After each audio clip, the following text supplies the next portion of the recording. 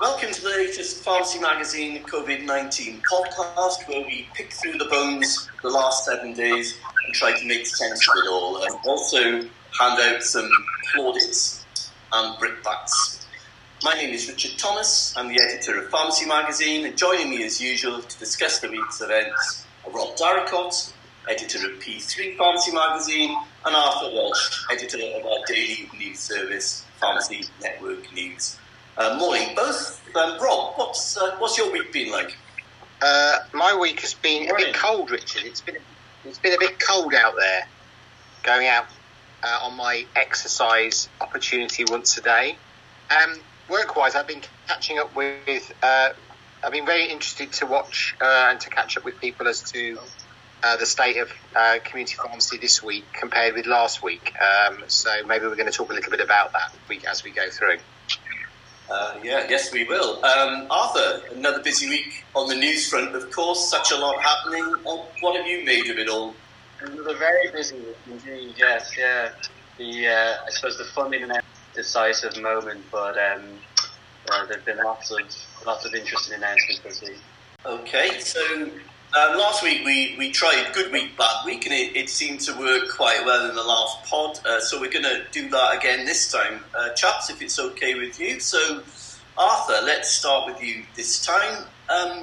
Who's had a bad week for you this week? Unfortunately, pharmacists seem to have had another bad week.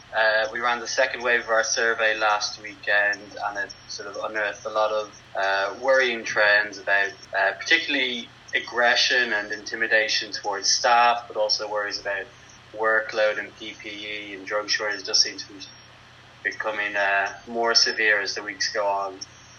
There was the funding announcement on Tuesday, which will offer some kind of immediate relief, but I don't think it gave people too much comfort in the long run. Yeah, it's been another tricky week, I think, from where I've been sitting for pharmacists, that's for sure. Rob, who's in the frame for bad week for you?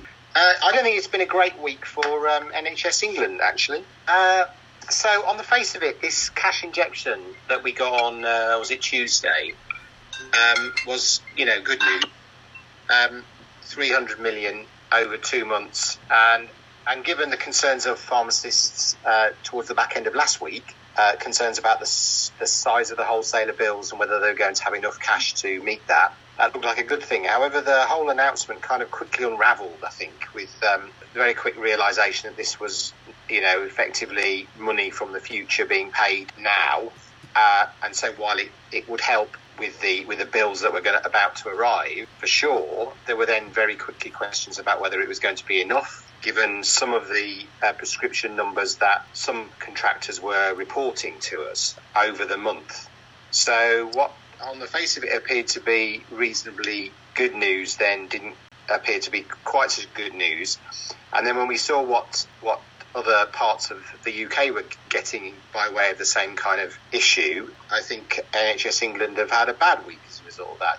In Scotland, they're going to get at the end of April 3 times the equivalent of 3 times the money they got in December. So that appears to be, that should certainly be enough, regardless of how high the bills are. So not such a great week. And then at the very end of the week, we had the announcement about PPE. And whether that's right or not. And I'm still struggling with this concept of basically the PPE piece says in a pharmacy, as long as social distancing of 2 metres is maintained, there's no need for PPE. And okay, that's maybe what the science says, but that's not really how people feel. And I think that there's a lack of sort of recognition that people feel that they need something, and therefore, regardless of what it says, that's how people feel. And the final thing I would say on that is the 2 metres issue is all very well in terms of customers. I was in a pharmacy on Wednesday and everybody was behaving themselves and one in, one out, and that was all fine. But I'm not entirely sure that behind the counter the staff were able to keep 2 metres from each other. And I think that's also something that perhaps needs some further discussion. Yeah, I would agree. Sorry, Rob, is the guidance clear on that? No, it's not clear. Arthur. It just says, it basically So the says guidance in a pharmacy. No, it just says as long as social distancing is maintained, then you don't need PPE, the kind of PPE they're talking about for the rest of primary care. My point is, I don't think that's how people feel, and whether they feel safe in the pharmacies and what they've been through over the last 3 weeks. That's almost, to me, more important than whether they absolutely are safe. And that whole thing about if social distancing is maintained, well, it takes two to tango. You've got to have the right kind of systems in the pharmacy to keep people and to encourage people to be distant. But that's not to say that customers are necessarily going to behave themselves and follow those requirements. There's a lot of ifs in that for me. It seems to be another instance where the UK is maybe going its own way. I know it's difficult to source enough PPE, or potentially it is, but I was speaking to my family in Ireland this week, and it's an entirely different picture regarding PPE. Like, you see it in every shop you go to, every pharmacy. I think we're not any further on in reality. I think that the guidance in particular is confusing. Rob's right. In a real life pharmacy situation, if you don't know if someone's coming into your pharmacy whether they got symptoms or not. By the time they're up close with you, and you make an assessment whether to use your PPE or not if you've got it, then it's just too late. And then, to Arthur's point, the practicalities of keeping 2 meters apart in a dispensary are impossible, really, for many pharmacies. So the PPE situation is not getting any better, as far as I can see. In fact, it's probably getting worse, and we do need resolution here. I don't think we're getting it at the moment. My bad week, it's Easter. It's a bad week for Easter because guess what, guys? It's cancelled. Well, it will be for some pharmacists anyway. It's looking increasingly like pharmacies will have to open on Good Friday and Easter Monday. We don't know how many yet or where. We're awaiting clarification from PSNC on that.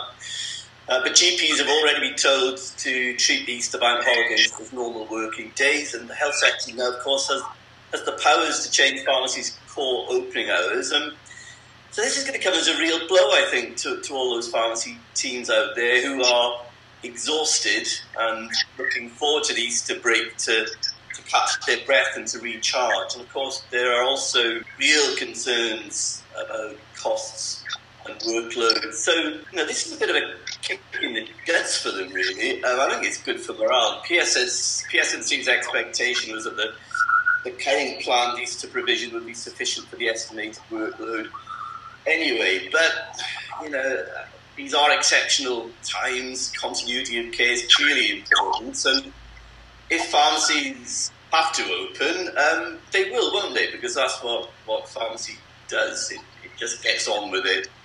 What I don't get, though, is some contractors out there who say, well, we're not going to open at Easter as a point of principle, and with defiance, really, because of the funding situation. That's not a good look.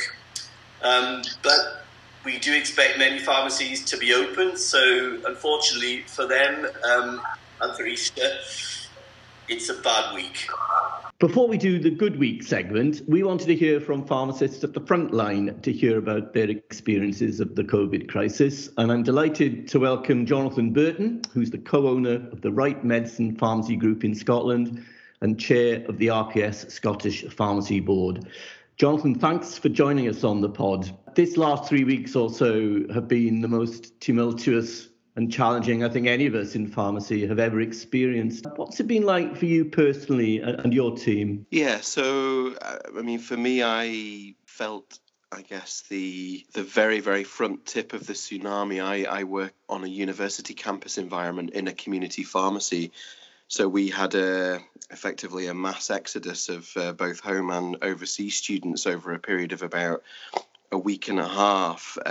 So our dispensing volumes spiked very, very early as people tried to leave the town and leave the country at the very, very earliest point. This was even before the social distancing rules and business closures happened. So I work in a low dispensing volume pharmacy, but our dispensing volumes, increased. But one of the key roles I have here is I run a walk-in IP clinic for common conditions. Yeah. So that's ear, nose and throat, dermatology, bit of respiratory, bit of work with eyes. And 3 weeks ago today, our GP practice our local campus-based GP practice, they pulled their morning walk-in clinic service, which is an extremely busy service. It's completely walk-in. And I would usually act as an overflow for that. So what happened was overnight they shut the door to that clinic, and effectively a larger proportion of those patients turned up at the pharmacy at opening time. So in the first 40 minutes of my day, I must have triaged about a dozen patients, about a quarter of whom, 3 or 4 of them had symptoms that warranted them being in isolation. Yeah. And at that point, the social distancing rules weren't fully embedded. People didn't really understand a lot about the symptom checking around this. So it was just quite a scary moment, because there was literally a queue out the door, not for prescriptions, but for my consultation service. That followed that went into the following week, really, and we had a couple more days of trying to firefight that and quickly adapting and trying to move to a telephone consultation-based service, which is now fully embedded. But then it was a big culture change. Again, people didn't really get the social distancing, so it was really, really challenging. And at that point, our prescription volumes were going up. But of course, in what I would call standard community pharmacy sites, in villages, high streets, towns, things at that point were really, really motoring in terms of, the volumes of prescriptions coming through. Yeah. I think with hindsight, you can see that was all about human behaviours.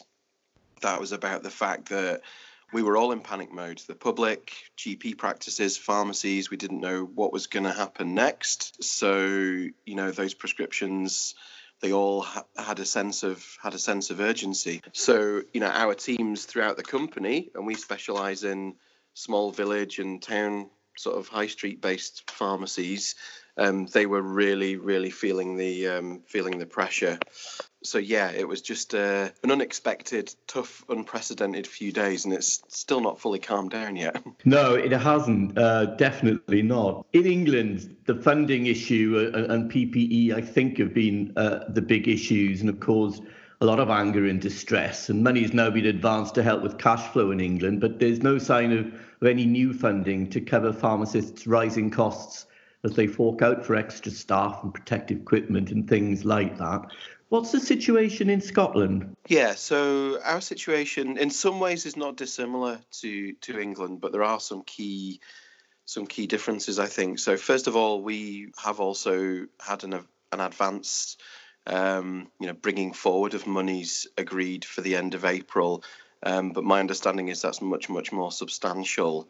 So we're talking, roughly around 3 times our usual base payment will be paid at the end of April. Yeah, because some of these spikes in activity are just quite extraordinary. So that, I think, has given us a significant amount of breathing space. Yeah. And colleagues at Community Pharmacy Scotland are still negotiating with Scottish Government with regard to new monies. And they update us every day on what's going on. And I think to give credit to Community Pharmacy Scotland, they've kept a dialogue going with contractors and just let us know what they're feeling about things day to day. So we're hoping for an update today. Okay. An update today. Yeah, the communication does seem to have been very good from both the Scottish Government and Community Pharmacy Scotland from what we can see. So we'll await news on today's update. All of us have been extremely shocked and upset, actually, by the abuse that has been directed at pharmacy teams by a minority of patients. I must stress that. Have you experienced this across the Right Medicine Group? The public are, I guess, worried and they're frustrated, and you do see that spill over into the pharmacy environment. And I mean, across our group, Personally, I've had a couple of encounters that I wouldn't have expected outside of this crisis, in terms of, fuses being shorter and people's patience not being what it usually would be. But I think that's driven by fear. It's driven by a sense of urgency to get things done and to batten down the hatches at home. So on one level, a certain amount of a deviation from the social norms, I think, is to be expected. But obviously the real sharp end of this is the verbal abuse, the physical abuse, the just quite frankly unacceptable behavior towards people who are literally just doing their best to help their communities. And that just needs to be called out for what it is, which is it's awful. And it does shed some light on what some pharmacy teams unfortunately have to put up with on a not unregular basis, even outside these unusual times. We put up with a lot, and so do a lot of other healthcare professionals. Thinking about nurses and doctors in A&E for one, we can't normalise this sort of behaviour. No, not at all. Finally, Jonathan, with your Scottish Pharmacy Board hat on, what's your message to community pharmacists and their teams out there across the UK?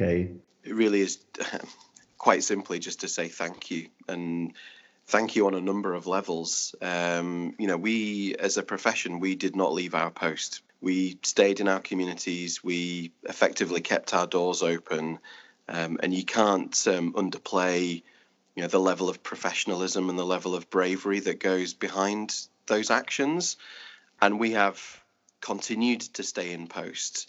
There's been no deviation from our normal role in the community, really. Okay, the nature of how the public enter and queue and interact in our pharmacies has changed slightly, but the service is still there, and we've not flinched, really.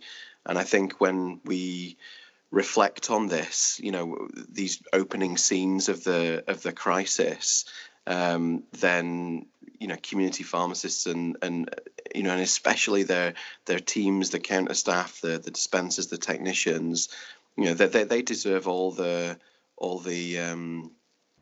thanks and credit that's been directed towards them, because it's really been an exceptional effort. And I just hope people get the recognition that they deserve and the respect that they deserve for the job that they've done over the past few weeks. None of us saw this coming, and we really stepped up. We certainly did. I think the sector has been wonderful, and thank you, John. I'm sure those words will connect with many pharmacists out there working heroically, as you say, at this most challenging of times.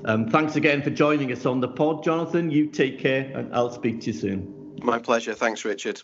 So that was Jonathan Burton there, speaking very powerfully and well, I thought. And actually, he's my nomination for Good Week. I think he's had a very good week, and I think, in fact, the Society's had another good week. I've been impressed with the support and communication from the Society to both members and non-members. Jonathan did a vlog last week. I'm not sure if you've caught up with it yet. But like that interview there, he spoke very honestly in it, from the heart and with great conviction. It was excellent. It's the best vlog I've seen, actually. We're all doing them, but it really connected with people. And as we talked last week, I think communications have been very good up in Scotland during the COVID crisis, right across the piece, from Community Pharmacy Scotland to the RPS, and that was epitomised by the leadership shown by the likes of Jonathan there. Pharmacy has too many leaders in their ivory towers. Don't you agree? Jonathan's certainly not that. He's right at the front end. So all power to him. Jonathan Burton, good week for him. Rob, what about you? Who's had a good week for you? So I'm going to be cheeky and have I'm going to have 1.5. So I think it's been a good week for the Welsh Minister, Vaughan Gething. So I was very taken by his very direct-to-camera video. It's only 3 minutes. It's on the CPW website. I think fair play for a minister to talk very directly to community pharmacy and pharmacy generally about the work that they're putting in these exceptional times is a very nice thing to do. And I think when we've seen those people in England sort of wondering where the pharmacy minister in England is right now, I'm sure she's very busy connecting things up behind the scenes, but now and again it's nice to see the people that are asking for the work to be put in fronting up and speaking very, very positively. So if you haven't seen that, I just go on the CPW website. It's only 3 minutes, 3.25 minutes, something like that, and listen to the Welsh Minister talking about pharmacy and obviously announcing some things, some relaxations of things that pharmacies would do. And then my sort of half one is I saw something the other day, and I wonder whether we're going to see a bit more of this. I saw on Twitter a picture of a school where the sort of science technician had spent all day with their 3D printing machine making PPE masks. Well, brilliant. For things. So I'm going to sort of retweet that because I reckon there's quite a lot of these 3D printers sitting around and about the place, and I think we might see slightly more of that sort of home production of equipment, very locally driven. And so I think that's an interesting development. I think that these designs are circulating on the internet and they're easy to get hold of, I think. And so let's see if we can see some more of that happening, because that, it may be paradoxical that that's the kind of stuff that eventually gets into pharmacies, because people locally come up with their own solutions as a community. Yeah, it's amazing, isn't it, how in a time of crisis, the innovation accelerates everywhere. You know, we're doing things that we wouldn't dream be possible, you know, a few weeks ago. And I think that's, a real positive out of a very difficult situation. And as for Wales, well, yeah, definitely. I get the impression that the Welsh Government has been ahead of the game on this, really, certainly in terms of its dealings with community pharmacy. They seem to have acted, very quickly and very decisively, and as in Scotland, are communicating well. So, yeah, good nominations there. And Arthur, what about good week for you? Who's had a good week, do you think? Well, to start, I think you make a very good point about sort of innovation in times of crisis. Matt Hancock was talking yesterday about building a large-scale diagnostics industry in the UK from scratch. The proof will be in the doing, obviously, but there is that. You do sense that spirit of people wanting to really pitch in and solve this crisis. And my good week is a little bit more cynical than Rob's. I'm going to say Perspex window companies are having a very good week. It seems to be the expectation now that all pharmacies are going to have them, and rightly so, because they need to be protected. Unfortunately, I'm not sure, from anecdotally, it seems like the £300 that NHS England is funding up won't go quite far enough. There's reports that having it installed costs, £1,000 or upwards of that, and then it might cost more money to have it taken down when that happens. So yeah, that's my good week for the Perspex window companies. Yeah, very good, Arthur. Very good indeed. All right, thank you, chaps. That just about wraps up this week's pod. So thanks to my fellow editors, Rob and Arthur, for their insight and words of wisdom, and a special shout out to our absent colleague Neil this week. So the pod, along with all our news outputs, can be downloaded from pharmacymagazine.co.uk, our daily news service, pharmacynetworknews.com, and also the daily Pharmacy Magazine e-newsletter. Thank you for joining us, take care, and we'll speak to you next time.